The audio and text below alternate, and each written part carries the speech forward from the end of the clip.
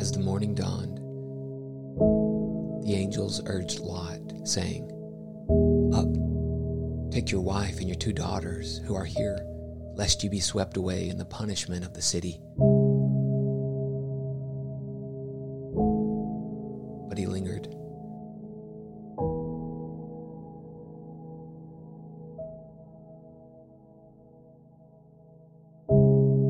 So the men seized him and his wife and his 2 daughters by the hand,